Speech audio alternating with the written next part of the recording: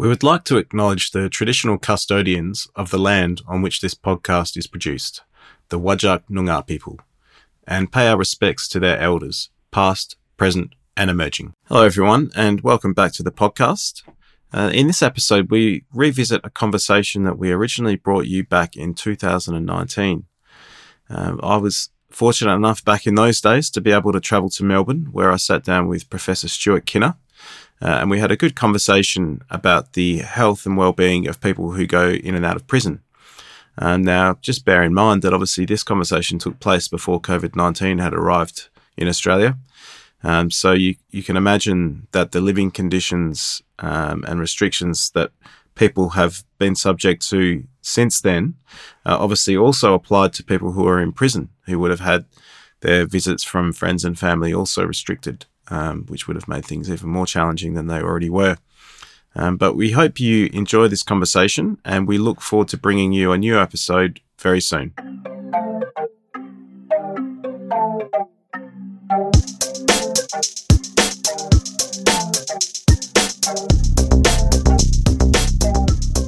All right, so welcome everybody to the Meaning of Health podcast. My name's Craig, and I'm flying solo this week without my co-host Courtney because I'm over in Melbourne and I'm over here for work, but I thought I'd take the opportunity to bring on a special guest onto the podcast. So I'd like to welcome Professor Stuart Kinner. Hello. So I have to declare an interest here. So Stuart's actually one of my PhD supervisors, so we do know each other and have done a bit of work together before. We've probably been working together for about 4 years or so, 4 or 5 years, on and off in various things. Mm-hmm. Yeah, so Stuart, would you like to just, for people who don't know you, introduce yourself, maybe tell us what your title is and where you work currently, what you're doing? Sure. So Stuart Kinner, my employed job is I work at a place called the Murdoch Children's Research Institute in the Centre for Adolescent Health, and I'm the leader of the Justice Health group there. But I spend probably as much time at the University of Melbourne, and I'm also the head of a thing called the Justice Health Unit in the Centre for Health Equity at the School of Population and Global Health at the University of Melbourne. So basically I lead a group of fabulous people who do research on the health of people who move through the criminal justice system. So I've also got appointments at Monash University, University of Queensland, Griffith University and University of British Columbia, just reflecting some collaborations with those places. So you've got a lot of adjuncts around the place, and anyone who's read any of your papers, by the time they've read the first page with your adjuncts on it, then they might have enough energy to read the rest of the paper. Absolutely. I think they should just close it at that point and move on. Yeah. Oh, that's really good. And that'll come up, I think, in our conversation today as we talk about some of the work you're doing and who you collaborate with and where that's taken you around the world. Sure. But just briefly, you mentioned that you're into sort of corrections, prison, and how people move through there and what happens to them. So what are the sort of main areas that you kind of tend to focus on with that? Yeah, so I guess my PhD was, I spent about a year in a maximum security prison as a researcher, going around and interviewing people, and my PhD was forensic psychology, so I was looking at personality disorder.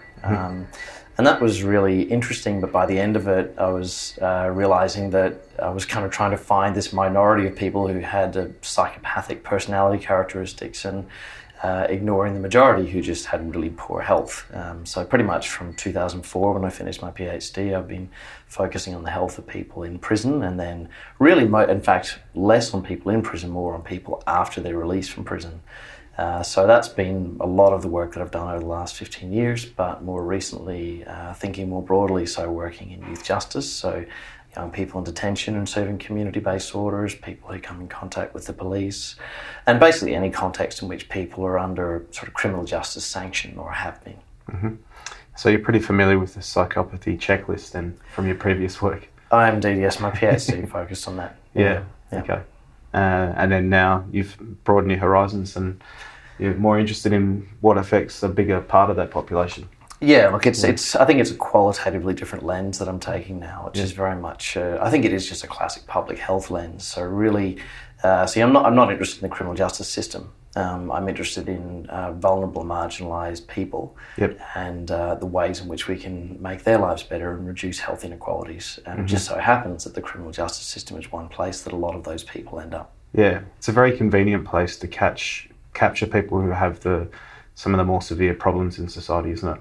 Yeah, it is. I mean, I think that the key narrative, if you had to summarise 15 years of work in one sentence, would be to say that although we often do something to improve the health of people who are incarcerated, when they get out, typically people experience rapidly declining health, and the net effect of incarceration is probably health depleting. Right, okay. So on the surface they might appear a bit healthier, but there's a lot of underlying things that probably don't get addressed. Look, I mean, there are things that do get addressed. People get vaccinations, they might get diagnosed with conditions, they might get started on medications. The problem is that when people return to the community, often those things fall apart quite rapidly. So the gains that we see in prison are often not sustained. Mm-hmm. Okay, so look, I'm interested in going back a couple of steps because I came to research a little bit later in my life. I had a bit of a life before I went back to uni and studied and started the PhD. What did you do before you got involved in research? So I've been working in research since 1995. So I kind of I went to university, did my undergrad, worked as a research assistant for a few years, did a PhD. So I've kind of been in research for most of my adult life. Yeah. But it feels, as I said before, it feels qualitatively different what I'm doing now. I feel that the research is a vehicle for achieving what I hope is some kind of public good, rather than a career or a mechanism for keeping busy during my day. Yeah.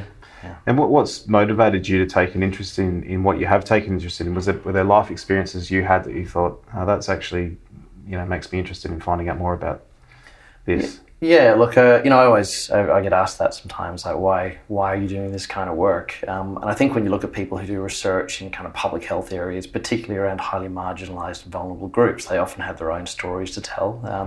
So, I mean, my dad was a police officer, and you might think that would lead me to be have a different view about this.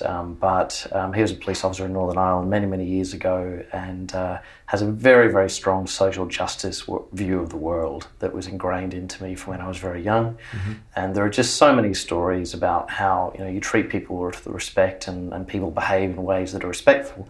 If you treat people in ways that are constraining and marginalising and stigmatising, then you reap what you sow. So right. I've had that kind of worldview, I suppose, my whole life.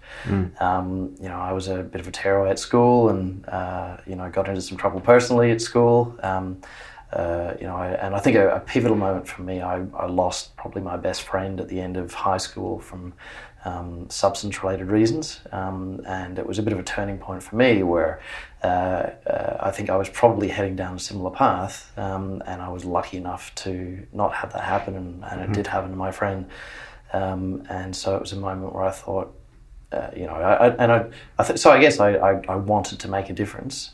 And coupled with that is a very deep realization that I'm not better than anyone else. I certainly don't come to this area of work thinking, I'm some sort of benevolent academic supporting the downtrodden. I just feel like a person who's trying to do something useful in society for other people in society who haven't had some of the opportunities that I've had. Yeah, and I think that's something that struck me working in this area is it's not until you start working in the area that you realise what you don't know, like anything really. And so a lot of people have that eye for an eye, tooth for a tooth attitude about people who go to prison and who have been convicted of an offence or whatnot. And they think, they need to be punished and they need to do their time and all that sort of thing. And there is obviously some merit in some of that, but I think a lot of people think that prisoners should end up getting deprived of most of their liberties and rights because of what they've done, Yeah, and look, people from the criminal justice world, the people talk about incarceration having four functions. There's punishment, deterrence, incapacitation, and rehabilitation. And what's really interesting is when you start to look at the evidence to support those functions, things unravel pretty quickly. So punishment, it's inherently, there's no function of it other than to make a person suffer. By definition, that's what it is. So incarceration is punishment. Yep. Tick. Deterrence, the evidence is not there. We know that the threat of incarceration doesn't stop people committing crimes. Incapacitation arguably works. In other words, while people are in prison, they can't be in the community, but it's an incredibly expensive way to incapacitate people. And we know that the cost of incarcerating people is well over $100,000 a year per person in Australia. And that's not because it's a holiday camp. That's nearly all building and salaries for correctional officers. And rehabilitation, we know it doesn't work. We know the more times people go to prison, the more likely they are to go back to prison again. So it just doesn't work. And so what we have is an increasing narrative in society, and I think it is increasing, where people ought to suffer with this implicit assumption that it's going to somehow achieve some useful end. And there's not enough evidence being brought to bear on this argument to say, well, no, that doesn't work. It actually it works against our shared interests. It is interesting that I did a sort of back of the envelope calculation, based on the, it varies between states, but somewhere between 100 and 150,000 a year to keep someone in prison, depending on which state or territory you're in Australia. And with roughly 40,000 people in prison most of the time these days in Australia, I think it's a bit higher than that now. You're looking in the region of about $5 billion a year that's been spent on detaining people. And you mentioned those four supposed aims of prison, and arguably none of them actually get achieved because people keep going back into prison all the time, and they don't come out any safer for the community. So people might think, you're making the community safer by locking people up. But actually, a lot of the time, from what I've seen from the people I've interviewed and whatnot, a lot of them are more frustrated at the end than they were when they got locked up. But yeah, I mean, this is sort of shifting from the health narrative to a broader narrative about the societal function of prisons. And, there is this mistaken assumption that it's going to stop people coming back, and that the evidence just isn't there. So we have this massive investment of public funds, taxpayers, people who are listening to this podcast, and their money is being used to support an industry that actually compounds the problems that it purports to address. Yeah, it's interesting. And I think if people were better educated and they knew a little bit more about what actually is happening and what the actual results are, as opposed to let's bring back the death penalty and it'll get rid of all the people who do really heinous things. We know that doesn't work, because countries where they have the death penalty, there's no less crime, there's no less really horrible things happening. Yeah, indeed. And I mean, and also I think the narrative around incarceration is heavily focused on serious violent offences because they're the ones that get a lot of media attention. And I think that skews the debate a bit, because people don't realise that the vast majority of people in prison either haven't committed any violent offences at all or have committed very low-level violent offences. And most of the people who have committed those low-level violent offences have also been victims of them. And so all of this is really just a manifestation of inequity and disadvantage. Yeah, and I think if anyone took the time to look into the background of the people that do get locked up, a lot of it's, in Australia in particular, a lot of them are related. They have family connections in the prisons, particularly in places where there's high Aboriginal populations. And it's almost a rite of passage in a sense. So people are not deterred from going to prison because they know a number of people in there already. And you also find that they come from the lower socio-economic parts of society, and they tend to cluster in various kind of neighbourhoods and suburbs around a city or, around a town or whatnot. And they're the ones that are just cycling in and out. Indeed, yeah. So, I mean, even a basic look at the evidence would quickly refute the idea that this is just bad people and they deserve to be punished. It's clearly not. I mean, and I think that the other side of the narrative is people make this assumption that if I say things like this, I'm just saying that we should let people do what they want, some highly permissive notion. And that's not the case at all. I think what the people who look at the evidence would advocate is for doing something that actually works. And we know that we can't incarcerate our way out of social problems, which is what we're currently trying to do. Tagging along behind the heels of a United States that's now only just beginning to realise that its mass incarceration experiment has been a dramatic failure and is starting to try to find ways to reverse that. Yeah. And you mentioned social problems there and trying to deal with those through the justice system. And I think what's becoming really apparent from the work you've done and some of the work I'm starting to do is that it's not social problems in isolation, it's health problems and, historical trauma and, kind of a lack of opportunity and all of these things mixing together, isn't it, that leads to people ending up in prison? Yeah, so all of these things that co-occur. And so, people who in prison have poor health, poor mental health, poor physical health, chronic conditions, infectious diseases, substance use problems, cognitive disability, learning difficulties, all of that set against a backdrop of entrenched, probably intergenerational socioeconomic disadvantage, unemployment, poor education, homelessness, stigma, often experiences of racism, particularly for women in prison, experiences of trauma and sexual violence. So, you name it. People in prison have been through it. And again, people will often see or hear this and think that it's a bit of an apologist thing to say, as if, well, in that case, we should just let them get away with whatever they want to do. And that, again, that's not the argument. The argument is to say, we have people in society who've had a really, really tough time. They've had really, really tragically difficult experiences, and locking them up is not going to stop them behaving in ways that are a manifestation of those experiences. Now, that's not to say that there aren't people who should be incarcerated. There are people who are manifestly dangerous, and right now we don't have magic bullet solutions to that. But for the vast majority of people, it's probably the case that we could have cheaper and more effective and more compassionate ways of addressing the societal issues as well as the individual issues of those people without incarcerating them in very expensive, dysfunctional public institutions called prisons. Yeah.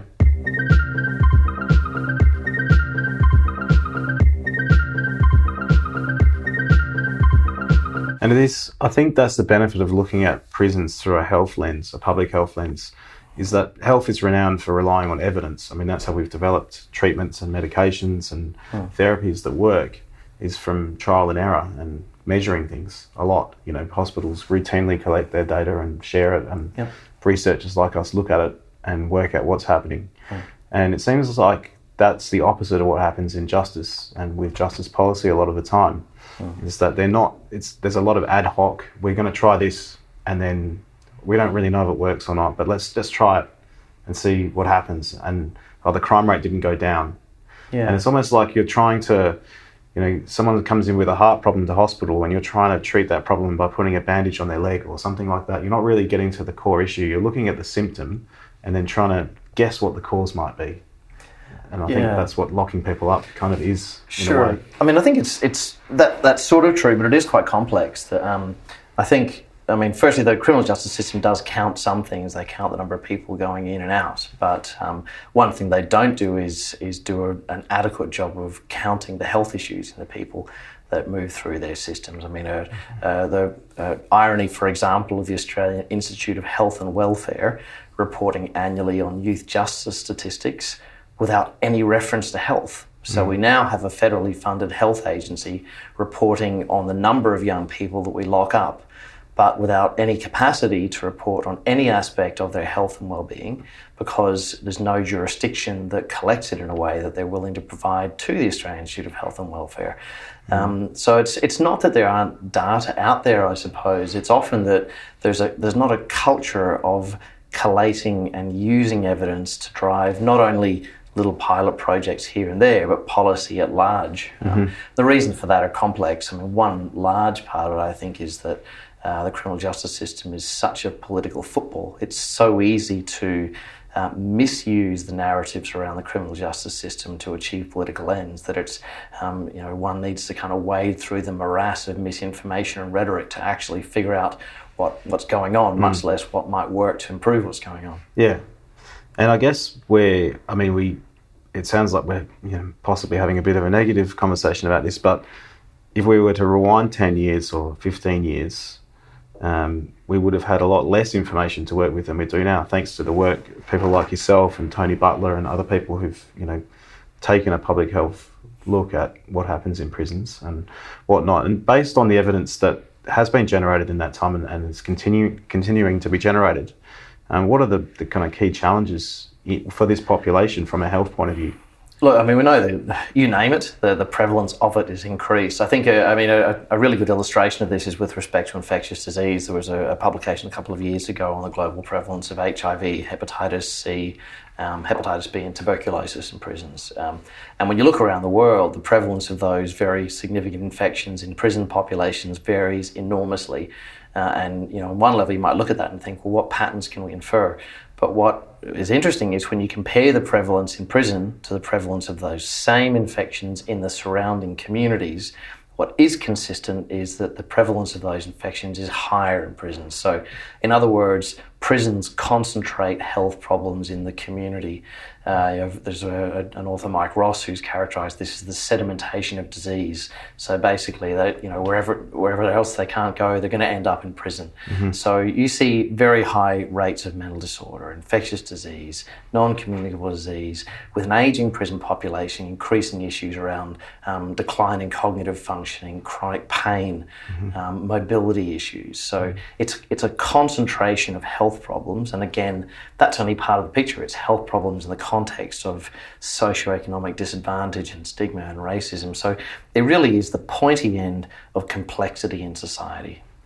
And why do you think that's happened, that those things all, and it seems to be increasingly so, do concentrate in prisons, whereas in the past perhaps there may have been other places for that group of people to go and get help in the community, but they seem to now, the prison is the default, or the ED is the default, or the police station's the default. Yeah, I mean, it's funny you mentioned the ED. I think it's a useful analogy to think of prisons as the emergency department of the criminal justice system. So we know in the emergency medicine literature that we want to try to reduce the number of people turning up to the ED, and there's all these things that we try to do that. We try to promote good health so that people don't have acute health problems. We try to triage people or divert people away from the ED to lower acuity health settings. When people go into the ED, we try to manage them in a way that means they won't come back. And then for people with complex presentations in the ED, we might provide some post-discharge care to try to maintain the health improvements gained in the ED.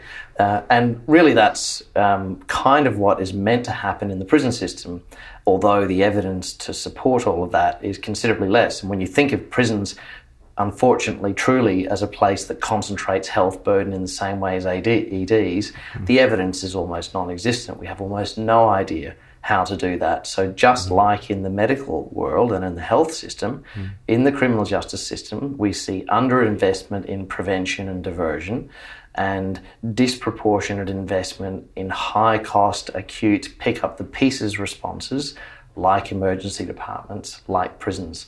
So it's just it's something about the way our societies are structured, that we don't like to spend money up front to prevent things from happening, but we're measurably more willing to spend larger amounts of money to pick up the pieces because we failed to prevent things from manifesting in the first place. And that sort of reminds me of I think the last podcast or 2 podcasts ago that we did, where we actually covered prevention, public health prevention, of chronic disease and infectious disease. And I think around 5% of the Medical Research Future Fund budget is earmarked for prevention. The other 95% is for the kind of sexier treatments, cures for cancer and that sort of thing.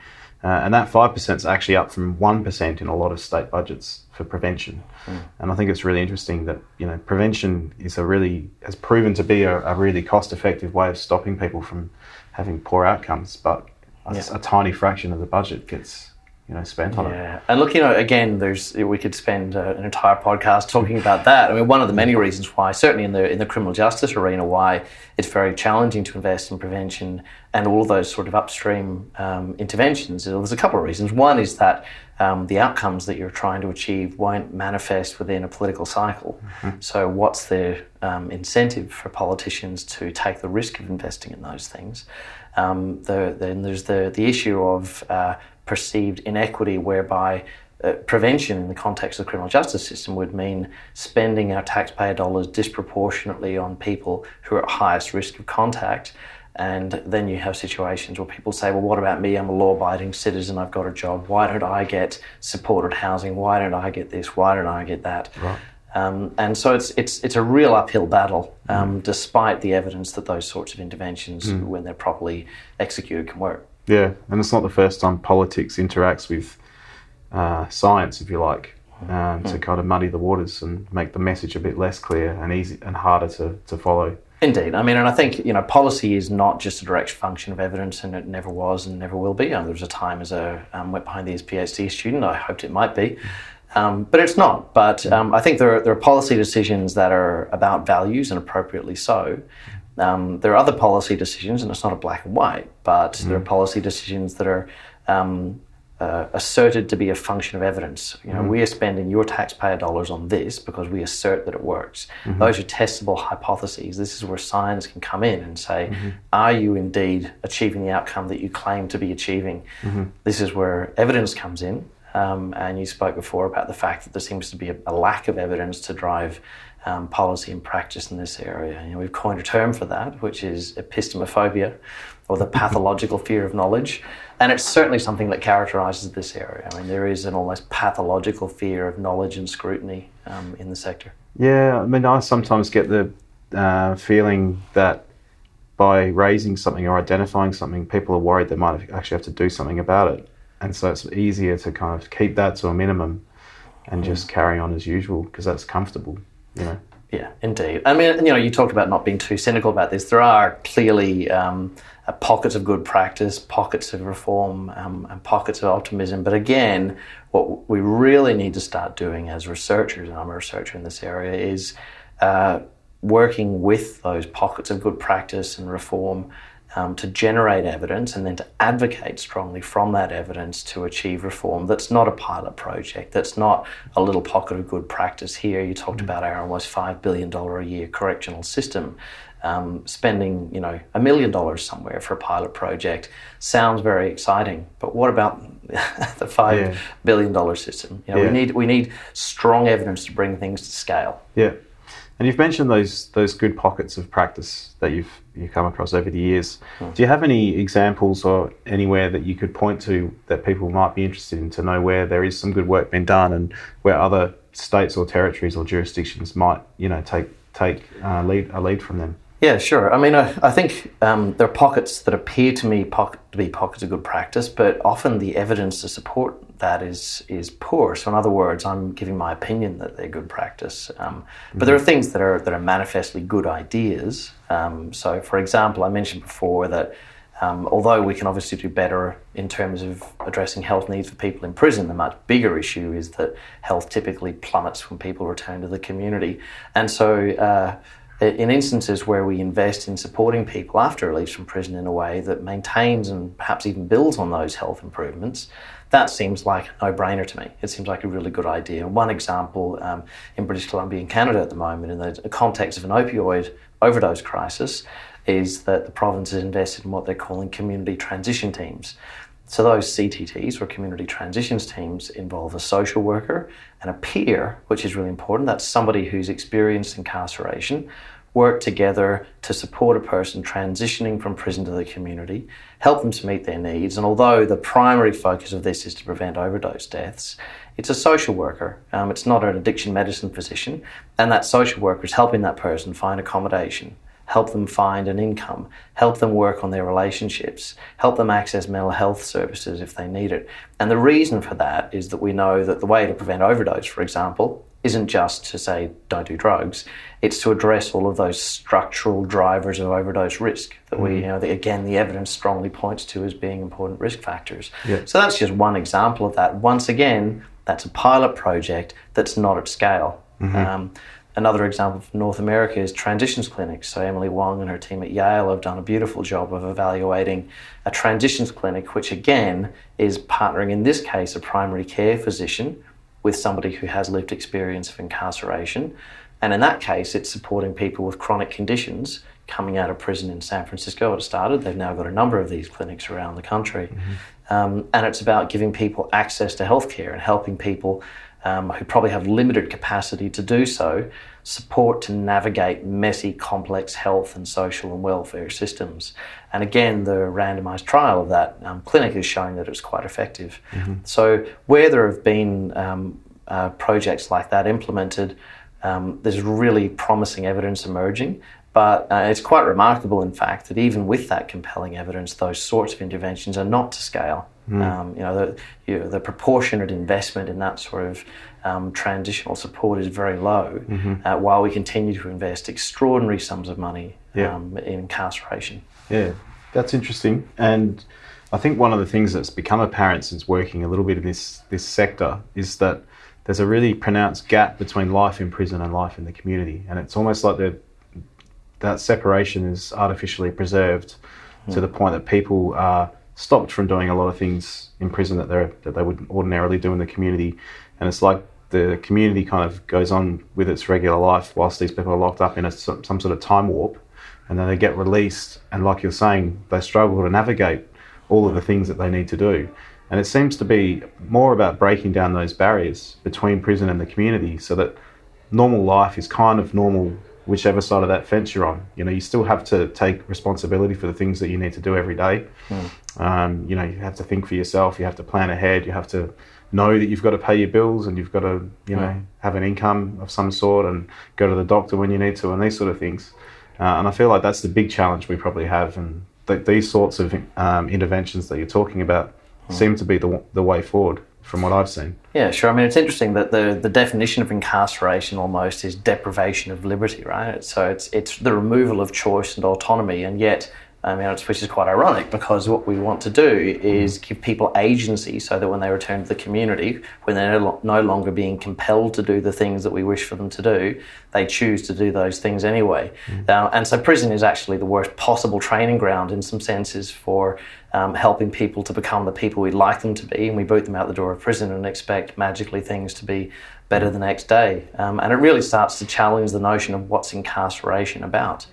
You know, what is it that we're actually trying to achieve? And if you know, a rational operator would think that it's about rehabilitation from a criminal justice perspective, so trying to reduce the chances of someone committing those crimes again from a public health perspective, it's about addressing people's health needs, but doing it in a way that promotes autonomy and agency once again, so that once people return to the community, they're less likely to experience those health problems. And we know from some work that we've done at the University of Melbourne that that's extremely expensive. So Catherine Snow, who works in our group, has led a paper showing that the costs, the healthcare costs for people released from prison in Australia are markedly above what you would expect for people of that same sex and age and Indigenous status. So what we're seeing is that because of our failure to invest in transitional care, specifically focused around health, we're spending that money anyway. But as discussed before, instead of spending that money to build on the health gains that we may have achieved while people are incarcerated, we're instead spending it transporting them in ambulances to the ED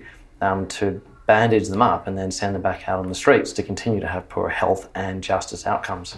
And everyone loses in that situation. Society loses, the people lose, the people working in the hospitals and the ambulance lose because they're picking up people in distressed states all the time and you know, at risk of violence and whatnot. So yeah, it does seem a bit counterintuitive that we would put resources into the symptom rather than the cause. Well, it is. I think it is. Not everybody loses. I think that the system that's perpetuated through this arguably wins, and I think that's the problem. It's about reframing what we're trying to achieve, and that, of course, requires political leadership. And this is the moment where we transition from evidence to advocacy. And, you know, again, as a young researcher, I had this notion that I didn't need to advocate. You know, all I needed to do was generate the evidence, and then through some magic process, it would suddenly manifest in policy, and it doesn't. And so advocating from evidence, I think, is absolutely critical in this area. Yeah, the squeaky wheel gets the oil, doesn't it?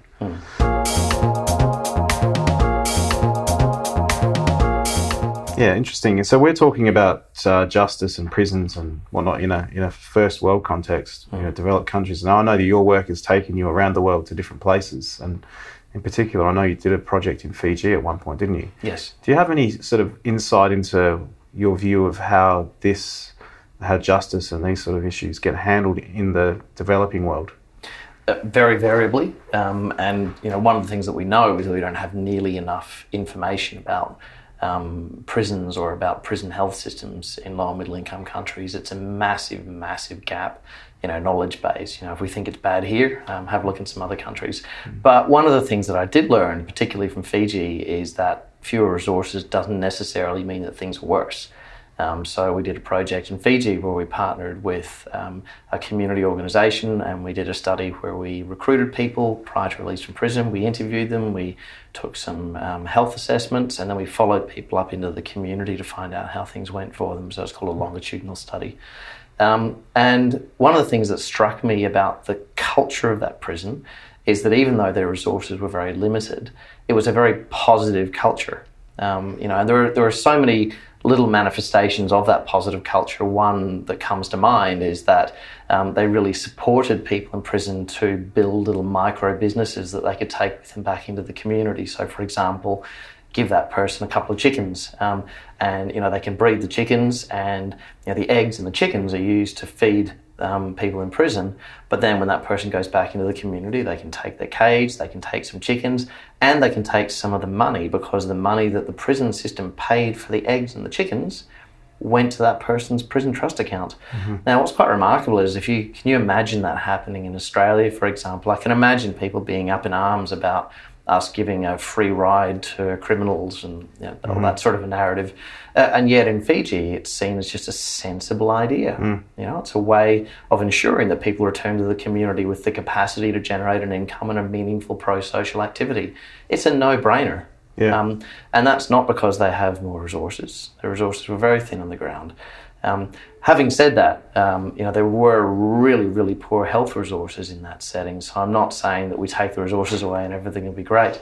But I'm saying that solutions aren't always about spending more money. It's about culture shift as much as it's about reallocation of resources in a way that is rational and compassionate. Yeah, being creative. That often happens in lower middle income countries. You're less likely to see people going without, purely because everybody does chip in and kind of look after each other a bit more, even though they've got less. Yeah.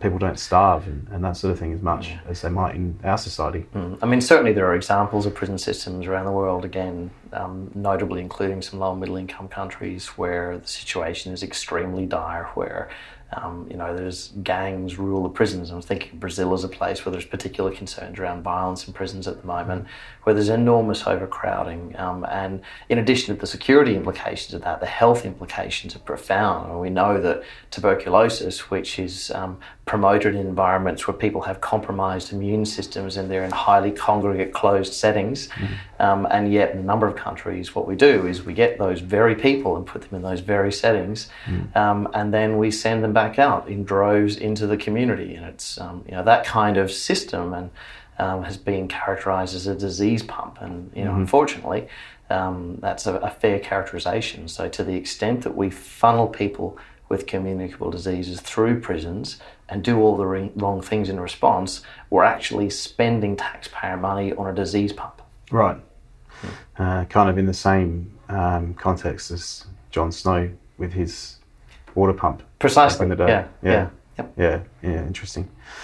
All right. And so that travel and that work you've done around the world has led you to collaborate with a lot of different people and work on different projects and whatnot. Are there a couple of those that you want to talk about in more detail that people might be interested in? Yeah, sure. I guess, just consistent with this notion that this is a global public health issue. It's not a niche Australian criminal justice issue. So the World Health Organization in Europe has actually had an active health in prison program since the mid-90s, and it's really been a leader in this field in that respect. And so with support from Public Health England and the UK Collaborating Centre for Prison Health, they've produced a number of fantastic summaries of the evidence, such as it is, understandably and appropriately a little bit Eurocentric because it's serving European member states. Most recently, one of the things that they've done is, for the first time ever, collected information on prison health and prison health systems from across Europe. So they undertook a survey called the Health in Prison European Database, or HIPED. And so one of the things that the Justice Health Unit University of Melbourne is doing now is working with WHO. We've recently finished a report that summarises, for the first time globally ever, the situation with respect to prison health in an entire WHO region, being in Europe. And we're now looking at the potential to expand that to other WHO regions, eventually to make this a global prison health data collection. Now that sounds desperately ambitious, but we have global health data collections in many other areas, and despite the incredibly concentrated prevalence of poor health in prisons, it's this almost unique exception in where we collect data.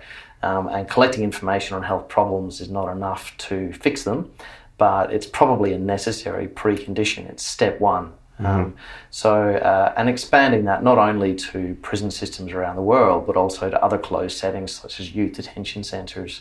So that's a really promising area. It's a massively ambitious agenda, but it's one that really is gaining some traction, and there's interest from a lot of sectors, government, non-government, philanthropy, to try to move that forward. So I think in the next 10 years, we're going to see some really exciting developments in that area. I think the other thing that's happened recently that's of note in another WHO region, the Americas, the Pan American Health Organization, or PAHO, recently finished off a high-level commission on inequities, health inequities, and that was led by Sir Professor Michael Marmot, who's synonymous with health inequalities research. Yeah. And one of the things that came from that is that a number of us from around the world got together, and the fact that so many people got together, including, again, WHO, to make a submission to that high-level commission that was thinking very broad brush across the Americas, not prison-specific, just thinking about health inequalities in the Americas. We made a submission making the point that prisons and youth detention centres are a very important part of that. And so the argument was really to say, let's stop thinking of prisons as some other world and people in prison as some other species of human beings that we don't need to worry about and that we can stigmatise and marginalise, because these are people, the most vulnerable people in our societies, who come from disadvantaged communities and return to disadvantaged communities. And so what we argued is that really addressing the health needs of people who experience incarceration is an important and forgotten part of a global health equalities agenda. And so, we now have our Sustainable Development Goals, or the SDGs, one of which is around reducing inequalities. And so we've made the argument that addressing the health of people who experience incarceration is part of that. And having some basic data on the health needs of that population and our existing investment in health services for that population is really step one. Yeah. So where we're at, I think, is at the beginning of something promising. We're at the beginning of a change in mindset, at least from the global perspective, and hopefully that will trickle down eventually to the domestic perspective, where we're rethinking what a prison is. It's not a place where we go to send people that we don't like and think of that as problem solved. It's a complex, expensive, dysfunctional system, and the way we change it is relevant to how our societies move forward and to our efforts to reduce health inequalities. So reframing prisons as a place where people are getting what they need as opposed to having things done to them as a punishment is probably, I think, what you're getting at. And the fact that serious violent offences are a tiny, tiny percentage of the overall crime that gets committed in most places, I think that's, it's a pretty sustainable argument. And, there's been countries that I'm aware of that have led the way in terms of step one of that, which is measuring what needs doing. And I recently wrote a paper that used a lot of data out of Sweden, and they routinely do a reasonably long interview with everybody who comes into any of the prisons in Sweden, and those data are made available to researchers to find out what their problems are. And so based on that, we can kind of come up with some solutions. And absolutely. And everybody points to the Scandinavian countries and says we should all do what the Scandinavian countries do, and maybe we should. But I think there's a degree of fatalism around that, and people just think we'll never get to do what they do. But there are certainly things we can do. I mean, in Australia we now have a national prison health data collection administered by the Australian Institute of Health and Welfare, and that's a fabulous national asset. It's something that other countries are envious of.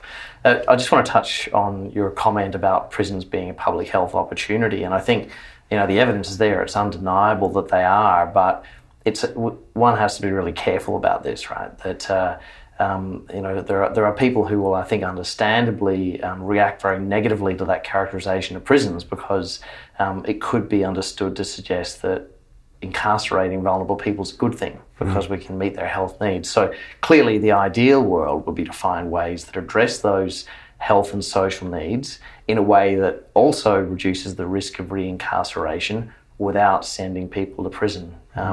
So if I can just briefly mention another global initiative, and so it's just to point out that there are these intersecting global agendas that are promising. the UN General Assembly a few years ago commissioned a study called the Global Study of Children Deprived of Liberty. And what that was doing was looking at all of the different circumstances in which young people are deprived of liberty, including youth detention centres. So our contribution to that was just doing a review of the health of young people deprived of liberty in those settings. And so the narrative that we've come up with, and this is going to be presented at the General Assembly in New York later this year, is that we don't in any way advocate for detaining young vulnerable people. We note that it's, at least in some countries, the case that unfortunately that's the place they're going to get the best health care they're ever going to get. That doesn't mean we should start locking up more vulnerable young people, but it does mean that if we're successful in reducing incarceration, and the argument applies equally to adult prison settings, those efforts to reduce incarceration need to be met with commensurate efforts in investing in community services that will meet those people's health needs in the community. Almost certainly that will be both cheaper and more effective. Yep. We just need to get over the political hurdles that lie between us and there. Hi, we hope you're enjoying this episode. If you have a minute and enjoy the conversations we bring you, it'd be great if you could go to wherever you get your podcasts and give us a quick rating and review. Not only do we love to get your feedback, but it also helps other people to find us. Thank you, and now back to the show. Yeah, and there's that initial period of a little bit of additional investment as opposed to replacing the investment that governments have to be convinced of, I think, from a policy perspective. But, you know, where there's a will, there's a way, usually. But it sounds like the idea of prison as kind of a safety net rather than a first choice solution. So if people get themselves in a situation where they do actually need that intensive kind of supervision, for want of a better word, even though that they are being locked up. But obviously the first choice would be to try and address their needs without having to lock them up, you know, in a less formal setting or more relaxed setting with people who are not prison officers or police. Indeed. I mean, the UN Convention on the Rights of the Child requires that we use detention as a sanction of last resort for children. There was a brief period where the Queensland government omitted that from its legislation. Right. Fortunately, those days are over. But there's no comparable international human rights instrument with respect to the incarceration of adults. So there is no international human rights requirement to use incarceration as a sanction of last resort, to the best of my knowledge. So it's not about it. It's not fundamentally a human rights argument in one level. And I think that we can come at it from an evidence-based perspective, where we can say, well, right, what is it that you want to achieve? What you're doing now is not achieving that. Here are some other things that the evidence would suggest will achieve that. Set your values aside. You know, no matter where your human rights flag is planted in the ground, this works. Yeah, and I think that kind of feeds into and this is something that's going to be interesting to see what happens as time goes on, into an economic argument as well, where people who might be socially conservative and economically conservative may see the merits of investing or using the money in a different way that is economically more sound, even though it might be socially more liberal. You know, more liberal approach. Yeah, you may or may not have seen the recent policy position issued by the Australian Policy Institute, specifically with respect to WA prisons, and pointing out that the incarceration rate in WA is inordinately high, and that Indigenous people in WA have the highest incarceration rate of any people in the world. And they're arguing, of course, that it's just unsustainable and a very poor use of taxpayers' money. And ours, the API, is a very right-wing conservative policy think tank. And what was fascinating for me, who comes from a more sort of left-wing public healthy perspective, is that I nevertheless agreed wholeheartedly with their argument. And I find that wonderful, because I think one of the challenges in this sector has been this polarisation of debate into left and right.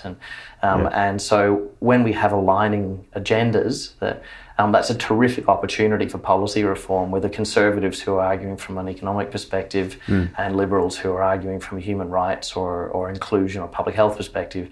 When there's agreement on what we do about it, even if we come at it from different sort of value systems, that's a great opportunity. Yeah, so two different ideologies can collide and can agree based on the evidence and what seems to be a sensible response.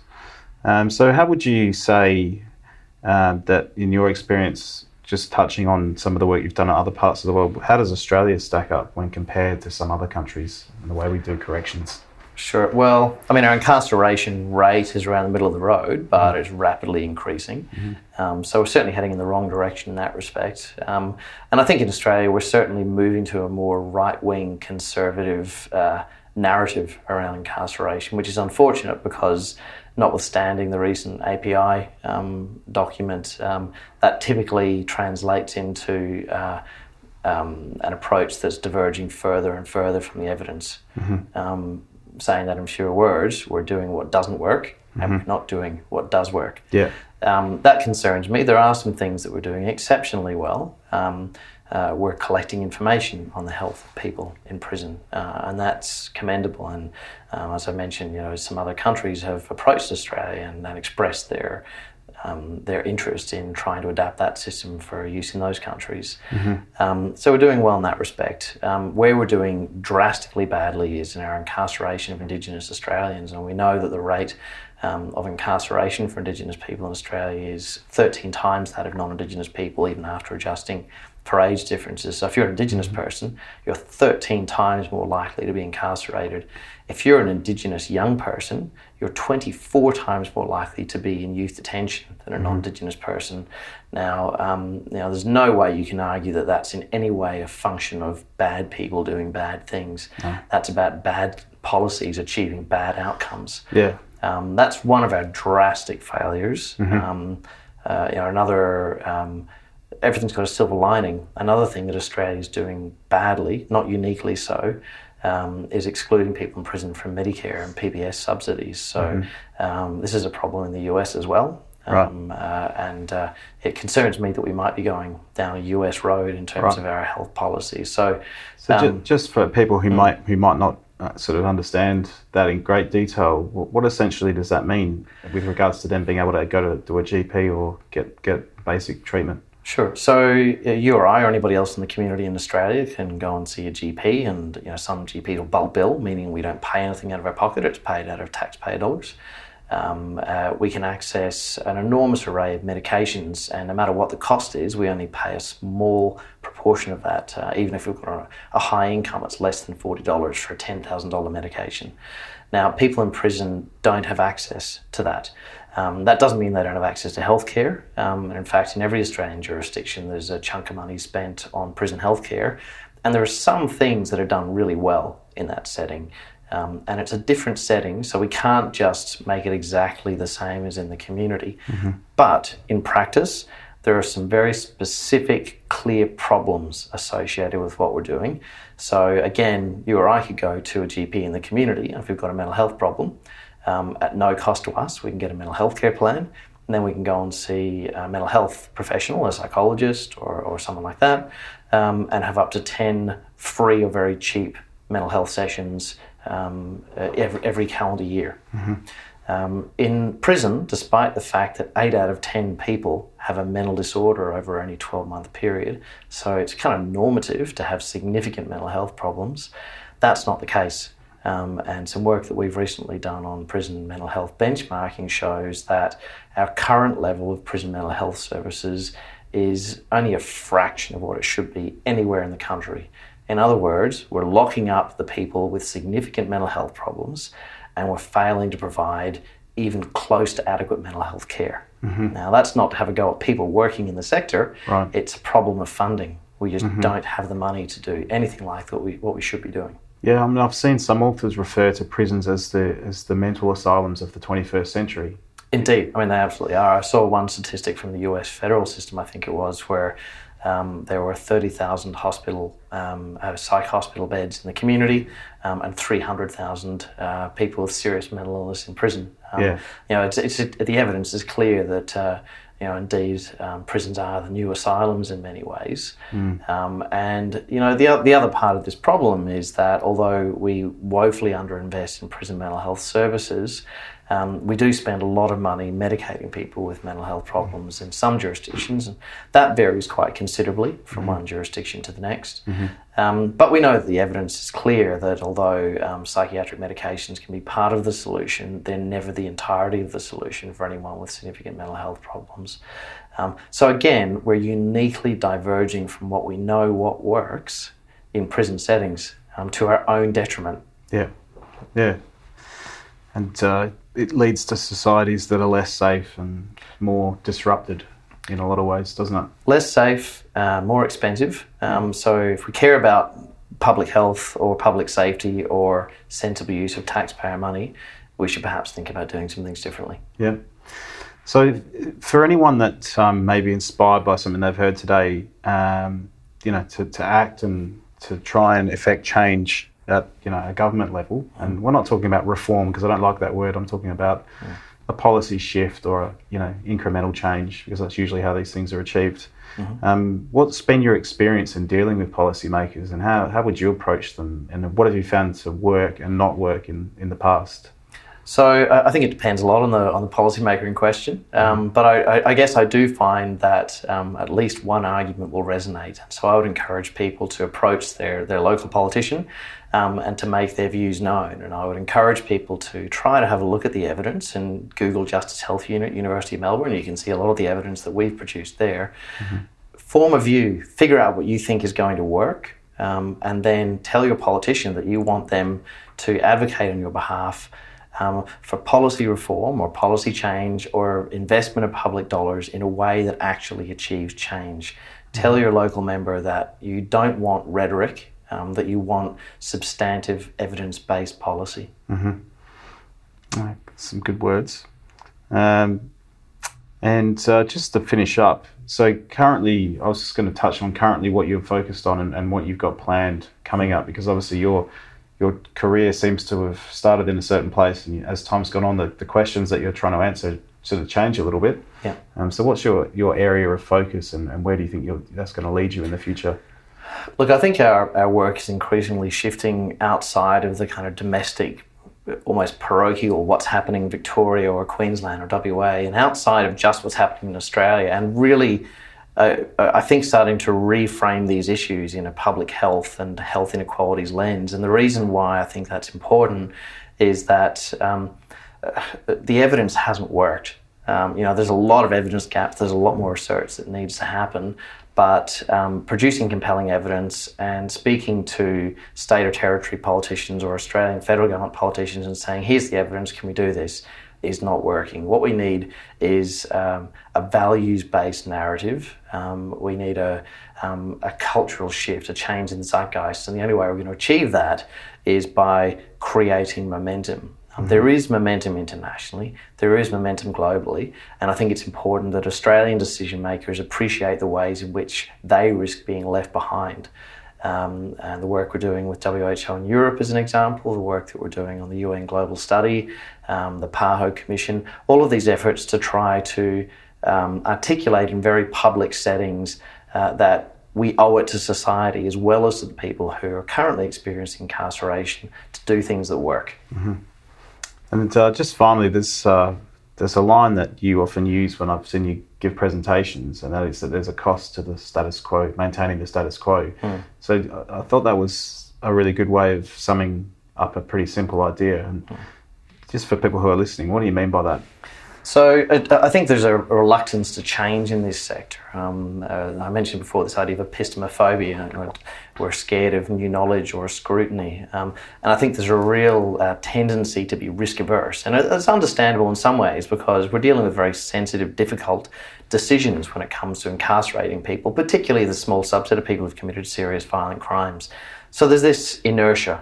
But the point that we're trying to make is that just doing what we've always done has a cost. It's not that the narrative is not try something new, it may work out well, or there may be some downsides. We're already experiencing enormous downsides. We're already seeing the almost routine incarceration of Australia's First Peoples. We're already seeing increasing incarceration rates and spending over $5 billion a year in taxpayers' money to grow a system that's demonstrably ineffective. And that $5 billion is really only a small part of the cost when we think about police and courts and unemployment benefits for people who are unable to find employment with a criminal label. So there's an enormous economic cost in inaction. There's a public health cost in inaction because of the entrenched health problems and disadvantage experienced by people who churn through the system. And there's an enormous human rights cost. We're paying lip service to reducing inequalities domestically and as part of a global push towards our sustainable development goals. And yet the evidence, such as it is, would suggest that we're actually moving in some respects in the other direction. Mm-hmm. So important, look at the costs that we're paying today. Forget about the risks of doing something innovative and effective, and at least acknowledge that the price that we're paying at the moment is considerable, and get a bit upset about that. If for people listening to the podcast, get a bit annoyed. Do you really want to spend your hard-earned taxpayer dollars on something that doesn't work and makes society less safe and less equitable? I'd suggest probably not. And at the opportunity cost of not having funding for schools and other things that people do want, right? Schools, hospitals, roads, all the things that we want. Yeah. Well, I think that's a really good note to finish on. If people want to get in touch with you, if they're interested in what you've been talking about and have any questions or anything, what's the best way of them doing that? Sure. So you can Google us and find all of our email addresses. Just search for the Justice Health Unit at the University of Melbourne. We have an account on Twitter, so you can find us there as well and reach out to us that way. We're very happy to communicate, talk to people, provide feedback and hear what people think about all of this. Excellent. Well, thanks very much for your time today, Stuart. It's been great. Pleasure. And for those listening that want to get in touch with the podcast, you can email us at meaningofhealth@outlook.com, and you can also get us at Twitter on @healthmeanswhat. Thanks very much for listening, and we'll look forward to speaking to you again soon. The Meaning of Health podcast is produced with the support of the Education Enhancement Unit and the School of Population and Global Health at the University of Western Australia. The podcast is produced by Craig Cumming and Courtney Webber, with editing, mixing and additional music by Craig Cumming.